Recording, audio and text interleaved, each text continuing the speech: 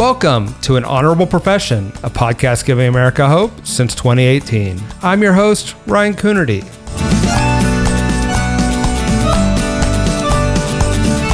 The New Deal and An Honorable Profession just celebrated our second podcast anniversary. We've had so much fun bringing you the best of American leadership. If you haven't already, please check out some of our previous episodes with leading mayors, attorney generals, state legislators, and the thinkers shaping the future of the Democratic Party. Even in these difficult times, these folks keep me inspired about American politics, and I hope they do the same for you. Find out more at newdealleaders.org.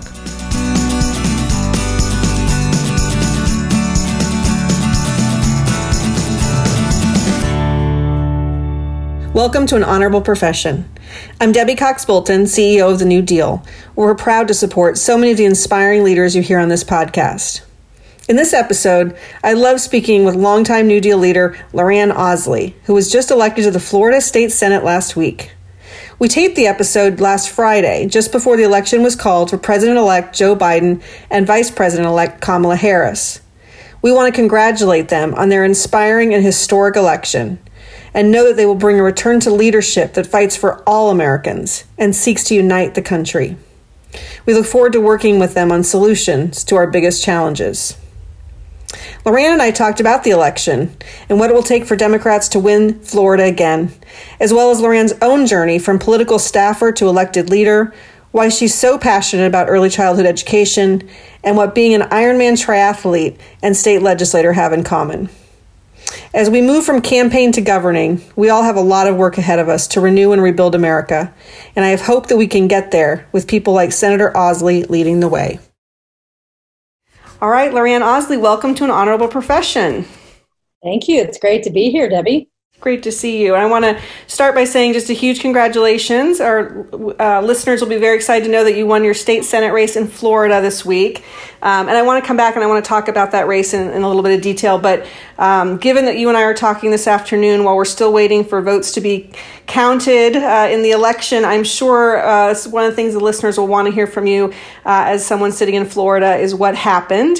I think Democrats were optimistic, right, that we were going to get a big victory in Florida coming out of the gate Tuesday night, that would kind of put everything to rest.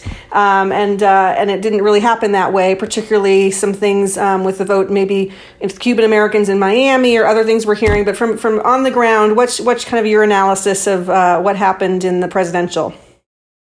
Well, I'm in a completely different part of the state than I'm way north, and we had good turnout, like stellar turnout up here, thankfully. And I think that, we're still, the jury's still out, but clearly something happened in Miami in the South Florida area. We in the state house, we lost a number of seats. We lost 2 congressionals. We are still in a recount for 1 Senate seat, but there's a lot to be unpacked there. The Republicans started with this, this socialist message, and they were, we were, I guess, not able to surpass that. And, we did win a mayoral seat. Daniela Levine Cava, who is a Democrat, and she won countywide. But they effectively were able to combat that socialist message. And it's something in the Cuban American community particularly that was apparently very resonant. I mean, that is a community that we spent a long time messaging to, and I guess, we'll see when it's all done, we'll see what happened. Yeah. Do you think there's other things storylines you think will be coming out of Florida in terms of how, groups we didn't get, or how we're going to need to expand broaden our appeal going forward? I still think we have a lot of work to do on voter registration. I think everybody's kind of recognizing that. I think that we got the ground game. We were practicing CDC guidelines and not getting, and from the top of the ticket on down, and they were not. There's many of my Republican colleagues who still talk about COVID being a hoax, and not wearing masks. And so, I don't know how much that played into this, but I think as we start to unpack, we'll figure that out. Yeah, and as I'm transitioning to a conversation about your Senate district, your rural areas, right? You're going to be representing a pretty diverse district in the Senate. Anything about rural areas and the presidential level in Florida that for us to keep our eye on going forward? Well, it's the same. We've been having this conversation for a long time. My district is 11 counties, and I won 2 of those, and the other 9 are significantly, supported Trump overwhelmingly. And part of the messaging of my campaign was really trying to define myself as a Democrat for the 2 counties that I won. And that's the reason I won. But it alienated, unfortunately, I believe, the rest of the 9 counties. So my job as a senator going forward is to sort of earn the trust of these rural voters who don't know me, I wasn't able to go out, shake their hands, look them in the eye, which I had intended to do because of COVID. So it's, for me, it's going to be, letting them get to know me and my work ethic and same issue that we have as Democrats, our values, and finding those shared values and finding the common ground and not allowing what I believe is sort of the president at the top of the ticket to send us into our corners and into this divisive world, trying to come back to building bridges rather than tearing each other apart. Yeah, absolutely. And I think it's a conversation we're going to be having at the national level as well, for sure. And it sounds like Joe Biden is ready to have that conversation, but it's going to be important. I want to talk a little bit about the win that you had. For our listeners, you've been in the state house for 12 years in 2 different stints and are making the jump to the state Senate. I know this race for you was a particularly nasty one. It got and I'm wondering, how you feel about that, and also kind of whether, having been in politics for a while, whether this campaign was different, and if so, was that kind of an anomaly, or do you feel like there's a trend in how campaigns are being run, and what does that mean for kind of our republic and people who want to go into public service? So, yeah, I don't want to dwell too much on it because I try to take the advice that I give to other people that once, you've got to put the campaign behind you and move forward.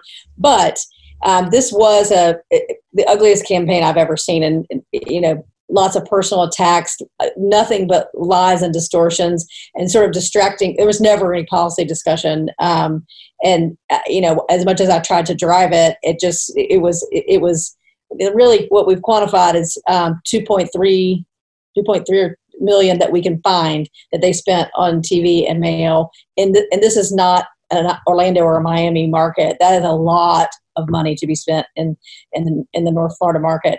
And I spent around $1 million. So I was more than doubled my spending. And it was just ugly.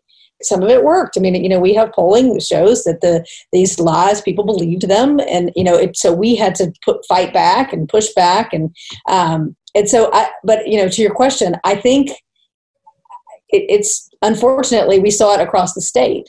And it is, I think I've mentioned this in the answer to the previous question. So much of this is licensed by Trump. We've entered a new realm in American politics where the truth just simply doesn't matter.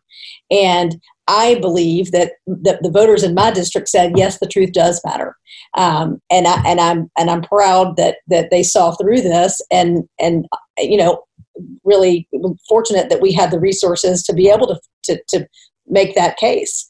In other parts of Florida, we weren't so lucky, and I do think it has a severe impact on our republic. If we are at a point really where truth doesn't matter, what does that mean? Who's going to go into public office if your opponents can just say anything and the public believes it, and they've just put enough money behind it, it's effective. And I don't know what the answer is, but I after having gone through this, I sure hope we find it. Yeah, I know. I think it's so important. All of these institutions, whether it's governing or campaigning, we have to have some kind of rules, right? That and to your point, elections at the end of the day are about the beginning, right? They're about transitioning then to governing. You run for office so that you can then govern. And so I think that that's important that we don't, erode that so much that then the act of governing becomes suspect. So when we think about that transition for you, I'm curious. So you're going from the House. You represented about 150,000 people, I think, in Tallahassee. And you've mentioned already you've got a district. It's 470,000 people, I think you're representing now. And you are already a senator, as you mentioned. You become a senator immediately. You've got 11 counties. So I'm curious about kind of what you're seeing the difference is just from a governing perspective, being in, one of 40 now as opposed to one of 20, of 120. Like, what are you thinking about in terms of how governing is going to look different for you as an elected official making that jump? Well, I mean, I know just from, conversations and just having been in this process, the Senate is a different entity. It's a much, at least has been, much more collegial body where even members of the minority party have a voice and are respected for the number of people that they represent, which is not always the case in the House. Although, I've spent my career really trying to overcome that, and because I've always been in the minority and figured out a way to work with the other side to get things done. I'm hoping that it's not going to be as much of an uphill climb, and that I can actually sort of really get to work on things that are important to this district, because there's a lot of challenges. We have, the western part of this district is still struggling from Hurricane Michael, Category 5 hurricane, and it was already struggling before the hurricane. The folks in those counties, and just COVID has, I believe, uncovered a lot of sort of fault lines that existed underneath the surface that are really exposed now. Decades of disinvestment in public health and public education, as been noted throughout the country, a very broken unemployment system that really failed our people, and just the economic crisis that we find ourselves in is exponentially felt in these smaller rural communities. But I believe it also presents opportunities. I think a lot of people are going to want to move out of big cities. And, what a better place to move to people want to move to Florida. We have beautiful communities. But the big issue that is lacking in these communities is broadband. And we, New Dealers have talked about this a number of times throughout COVID. I've been working on that issue before COVID, and it becomes even that much more important as something that is, I think, it is the barrier between real economic development in some of these communities. If somebody might want to move from New York to Apalachicola, Florida, but if there's not good internet, they're not coming. Yeah. Are you optimistic then that there's some common ground that can be found on some of those critical issues? I am. I've had some success in the House, even before representing rural areas, joining forces with other members who represent rural areas. So I want to continue to do that in the Senate. And I hope that we are, after going through what we are continuing to go through, COVID, in the economic crisis, that we will find a way to come together and start really addressing these real challenges facing Floridians. Yeah, and across the country, frankly.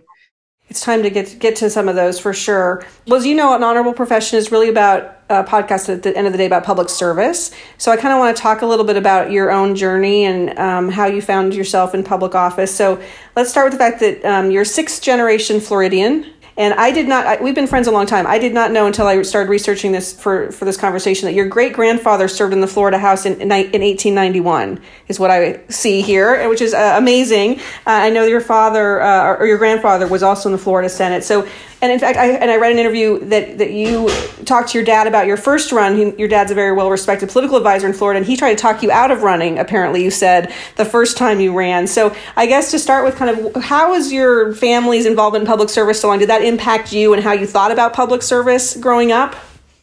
Well, sure. I mean, I grew up in Tallahassee, which is the capital. And so, my dad particularly and his father have always been involved in some way, whether it be my grandfather as a member of the Florida Senate for a short time, or my dad who actually ran for a variation of this Senate seat. It unsuccessfully, it was close. But instead, that was kind of my first I guess, entree into politics was as an 11-year-old kid going around these rural parts of Florida with my dad and my mom, literally singing the campaign song from the back of the pickup truck. It was, and we would take the wood panel station wagons and the motorcade and go from town to town. It was really cool. And we recreated some of that this time, which was really, really fun. But my, I've been very fortunate to have seen firsthand what public service looks like. And, from my family, and then from my first job in politics with Bob Graham, who was the governor of Florida at the time, running for the U.S. Senate, and worked with him in his office, and worked in the Clinton administration, worked with a lot of very inspirational public servants. And I don't know if I ever envisioned myself running, but, one thing led to another, and a seat came open and I ran. And it's been a privilege of a lifetime. Yeah. Talk a little bit about that, the early experience you had working for elected officials as a staffer. I think that we have a fair number of listeners who probably are staffers for elected officials. How did that, what are some of the things you worked on, and how did that play into making you decide that, I actually want to run myself someday? Yeah, just from the very first campaign days back, that was in the 80s, and it was a very different way of campaigning. But to some great experiences in the Clinton administration. I had the opportunity to work with Andrew Cuomo at HUD when he was the assistant secretary, and did some really interesting work in inner city revitalization. I worked at Commerce when Ron Brown was the secretary, and worked on the first ever White House conference on tourism. So really, kind of two of the coolest jobs that one could have in the federal government. Working on inner city revitalization and in tourism, which actually all of those things have sort of built into the foundational work that I've done. And, it's Florida, tourism, important. So having that background's been interesting and helpful. But I think if we have a lot of listeners that are working in the process and thinking about running, everything that you're doing, everything that you do in a campaign or in these positions gives you the skills and the background to one day run yourself. Every single thing that I've done has built into I believe my life as a successful public servant. Yeah. Was there a time, Loranne, when you were in the administration and in Washington, D.C., that you thought you might stay there and make a career, or what was it that brought you back home? Well, what brought me back home was the opportunity to work for Lawton Chiles and Buddy MacKay. So Lawton Chiles was he had a storied career as a state senator, as a U.S. senator, and then came back and ran for governor with Buddy MacKay, another long time public servant. And the two of them sort of, it was like the dream team. And Buddy was a good friend of my father's, and he was running against Jeb Bush. And so they asked me to come back to serve as his chief of staff in those last 2 years. So I think I always knew I was going to come back to Florida. Tallahassee's my home, and I knew that I thought I'd practice law here. And it was a great opportunity to really, jump in and learn about state government. I'd grown up all around it, but I hadn't actually, lived it and experienced it. And so serving as chief of staff to lieutenant governor in a really with such a dynamic leader as Lawton Chiles gave me a great insight into the state legislative process. Yeah. I actually want to talk about another race you ran too. So you ran for the House, as you said, that was the decision you made. And then after 8 years, I think there was an opportunity to run statewide, and you ran for a position there that's called CFO, Chief Financial Officer. You ran a great campaign, but we weren't successful ultimately. And I was just thinking about actually, how many people run for office unsuccessfully? You're in great company, Bill Clinton, Pete Buttigieg, lots of people have lost races. And I'm curious about, from your perspective, when you look back on your career, kind of, what you learned from losing a race, right? And then obviously you came back successfully to run again, which others have done too, including those two examples. But, what about losing a race? What kind of lessons does that teach somebody? It's I think everybody should go through it, frankly, because it just gives you the sense of humility that is important in this process. And it gives you a perspective, for me, I think anybody that has been through this, when, if you've been in public office, out of public office, coming back to public office, I think I just have a realistic view of what our purpose is here. It's real easy to get caught up in the I'm so important and this job is so important and everybody loves me and everybody, and the day after when you're not in office, you really find out who your friends are. You find out what's important. And then coming back, you realize it's really not about me. This is really about the public, the service. And it's about, whoever's in this job is going to, do it their own way. But it's, I don't know. It's just, you realize, I guess, how fleeting this importance is, and try to use it for the best good that you can. Yeah, I love that. And it's so, public service is such an honor and a privilege. And, when we talk to elected leaders, they often say that it's also a sacrifice. And, and I think people need to understand that, right? And we just talked about your campaign earlier that, it was a rough one this time along, but, you give up a lot too. So for you, how do you think about the balance between kind of those sacrifices you make with your family and being out there in public and being scrutinized versus the upside of being able to really make an impact? How do you think about that? Well, and I guess maybe that, the being in, being out, and coming back in, it really makes you underscore that importance of that balance, because the balance is really important, especially women. Those of us who, I had my son when I was in the legislature, and the story. He was born very prematurely. He was in the hospital for 4 months. I was running back and forth between the hospital and the Capitol, and thankfully I live here. So I live in Tallahassee, the seat of government. So my sacrifices are not, are minuscule compared to people moms, women, dads who come from, 12-hour drive away to the seat of government. So I think that balance is really, really important in figuring in, how do you juggle all of these? And, we're a citizen legislature, so I have a law practice. I got to, and like almost everybody in public life does so many different things. And, I have so many projects that I work on in the community that oftentimes I feel are more important. But, that platform that allows me to be the convener of these, I think, great community initiatives. Sometimes that's more important than the legislative work that we do.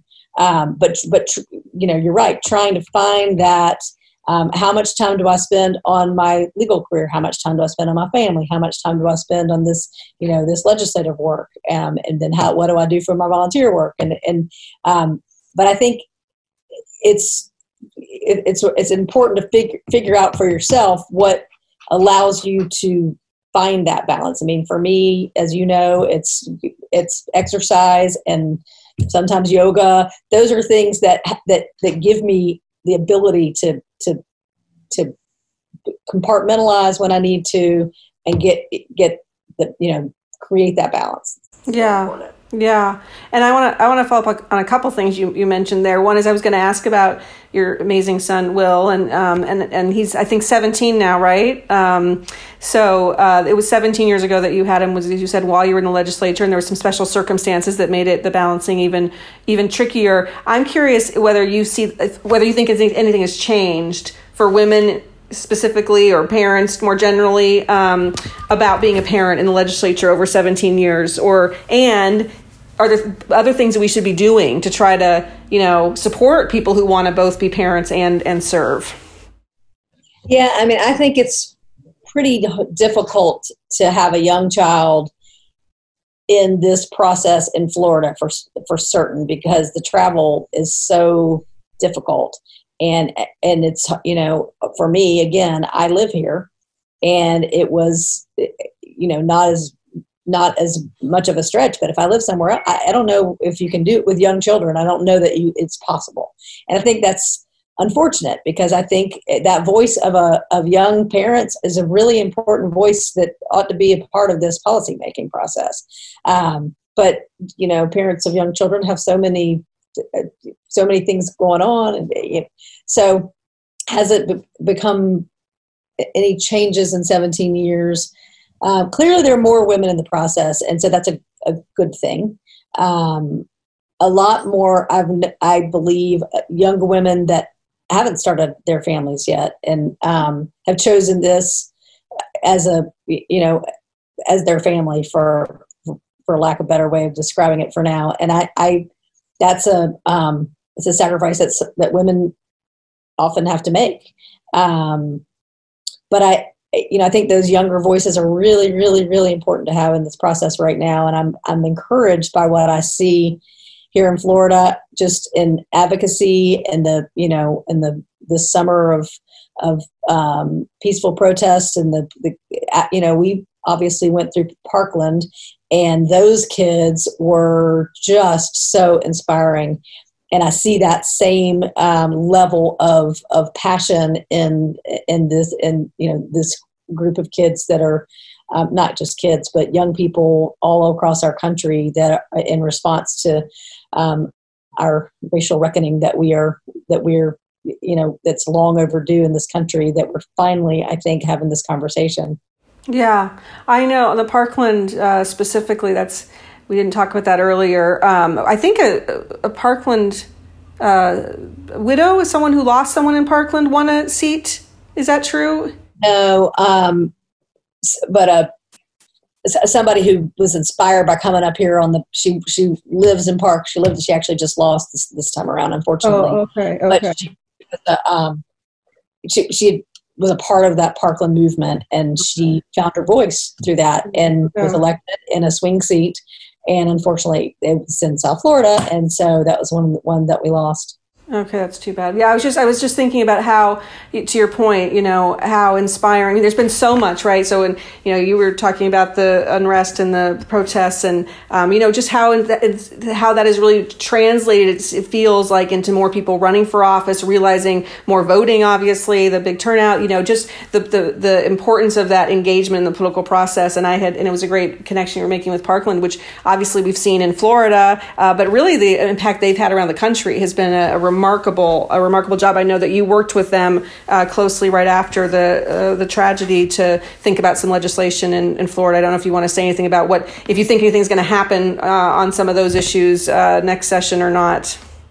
Well, the interesting thing is that if Parkland had not taken place while we were in session, I don't think that any of those changes would have happened. We happened to be in session. We happened to be sort of near the end of session, and those kids got on a bus and they came up here to tell us what was important to them, and we had to listen.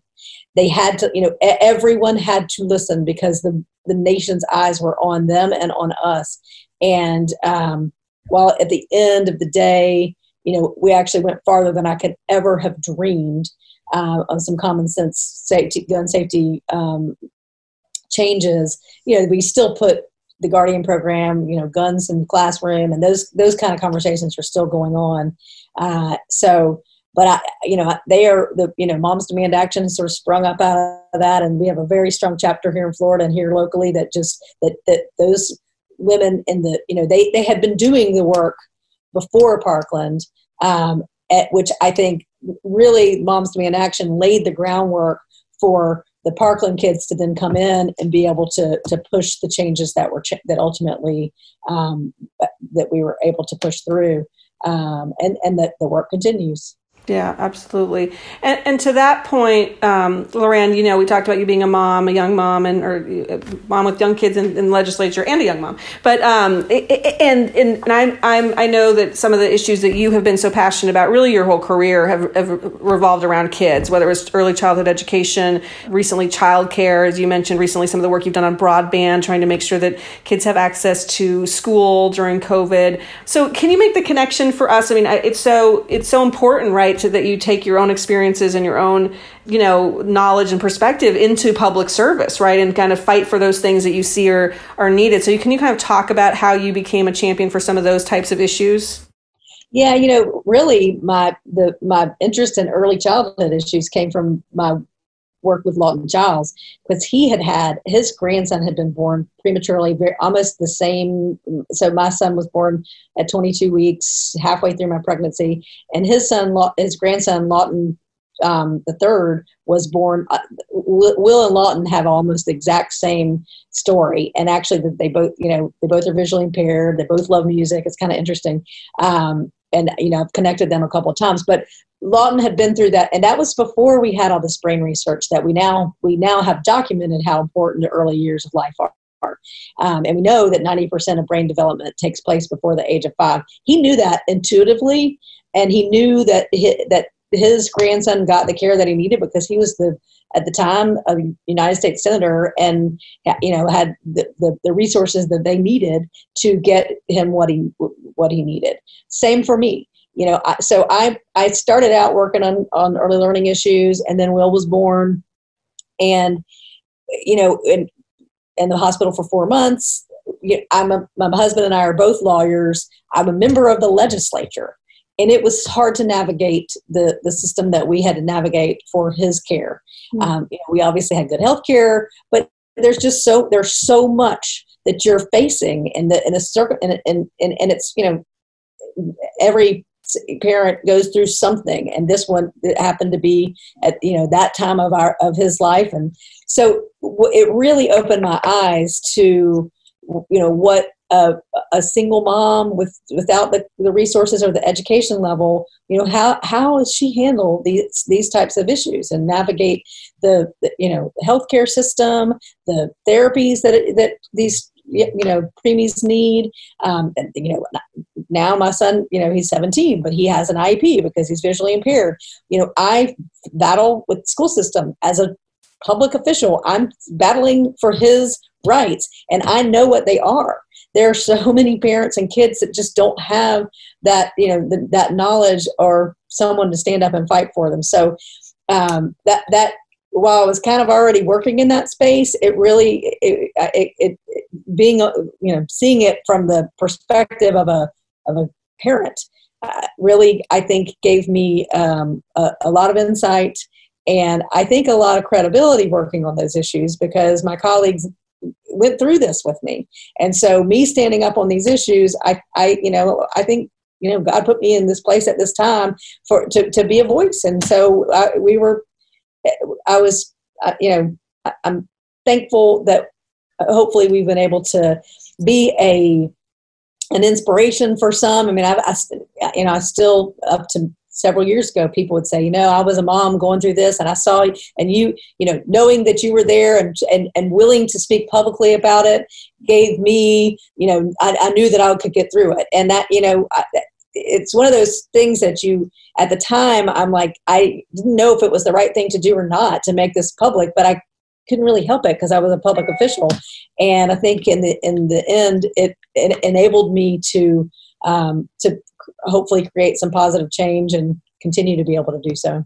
It's fantastic. And you continue to be such a strong and effective advocate for those issues throughout your career, frankly. So so inspiring, really.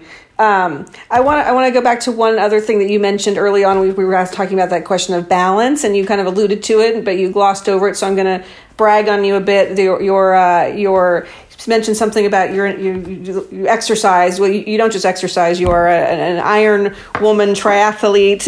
You are an amazing athlete, and you do a lot of running and triathlons all over the place. So how does that kind of, tell us a little bit more about how kind of that's important for your balance, but also any connections you make between being an athlete and being a public servant would be interesting too, I think.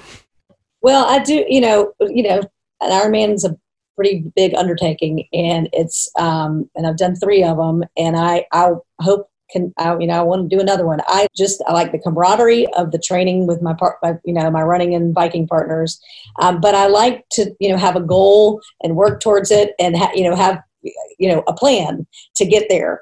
And so much of what we do in our public life is having a goal and a plan to get there, and being able to manage your time, and that. So I think it absolutely translates to tenacity, persistence, hard work, all that stuff. It's what everybody does in our daily lives. And so it's an important part of who I am. And we kind of decided to make that a part of my public, the campaign, and you've seen some of that. They turned it on me a little bit and tried to take away my joy, and I'm not going to let them, because I am proud of being a triathlete. I'm proud of being an Ironman, and it's an accomplishment. It does directly correlate to being a good public servant, and a disciplined athlete is a disciplined public servant, I believe. Yeah, well, you should be proud of it, and you don't let anyone take away your joy, because you rock. It's amazing. It's no small feat. Well, Loranne, let me end with maybe just kind of where we started about public service, and I think it's easy for people to get jaded or cynical or hopeless a little bit, right now with all that we're going through as a country. And I guess, any final thoughts or words on kind of your hopefulness, or any hope you have in terms of bringing us together, and making some real progress? Well, I think, as we sit here and await the outcome of the presidential election, it is kind of hard for us, any of us, to, those of us who've been through this so many times, to be hopeful. But I think that we have to have, you can't wake up every day if you don't think that there's something better on the horizon, right? And we've been through a lot, and our country's been through a lot. And, right now there's so many people who need hope. We need these, aspirational goals. We need to be looking to, we've got to build these bridges and come together. And I know we can do it. And I know, no matter what happens, I think we're going to have Joe Biden as our president, and that's certainly going to be a lot easier for us to build the bridges and move away from the divisiveness. But we are resilient and strong people, and I think that I'm so fortunate to be part of this group of New Deal leaders, because I think during COVID, we have come together in a way, just our group, to really share experiences. And I'm so encouraged by my colleagues throughout the country. And I think we've tapped into something here, and together, all of us in our own communities can lead us into that future where it is about policy and governing and public service, and that's where we need to be. Yeah, well, thank you so much, Loranne. You inspire me. Your fellow New Deal leaders and other state and local elected officials are on the front lines, and you have kept it going for 4 years through COVID, through everything else, and you're going to keep doing it. And I have faith and hope in where we go because of people like you. So thank you so much for taking the time, election week, to come be with us on An Honorable Profession. Really appreciate it. Thank you, Deb. Always good to see you. You too. Thanks for listening to An Honorable Profession. Please subscribe to hear more amazing leaders, and keep asking your elected officials to be honorable. Boots Road Group produces podcast. I'm Ryan Coonerty, and because we keep things honorable, no tax dollars were used in the making of this podcast.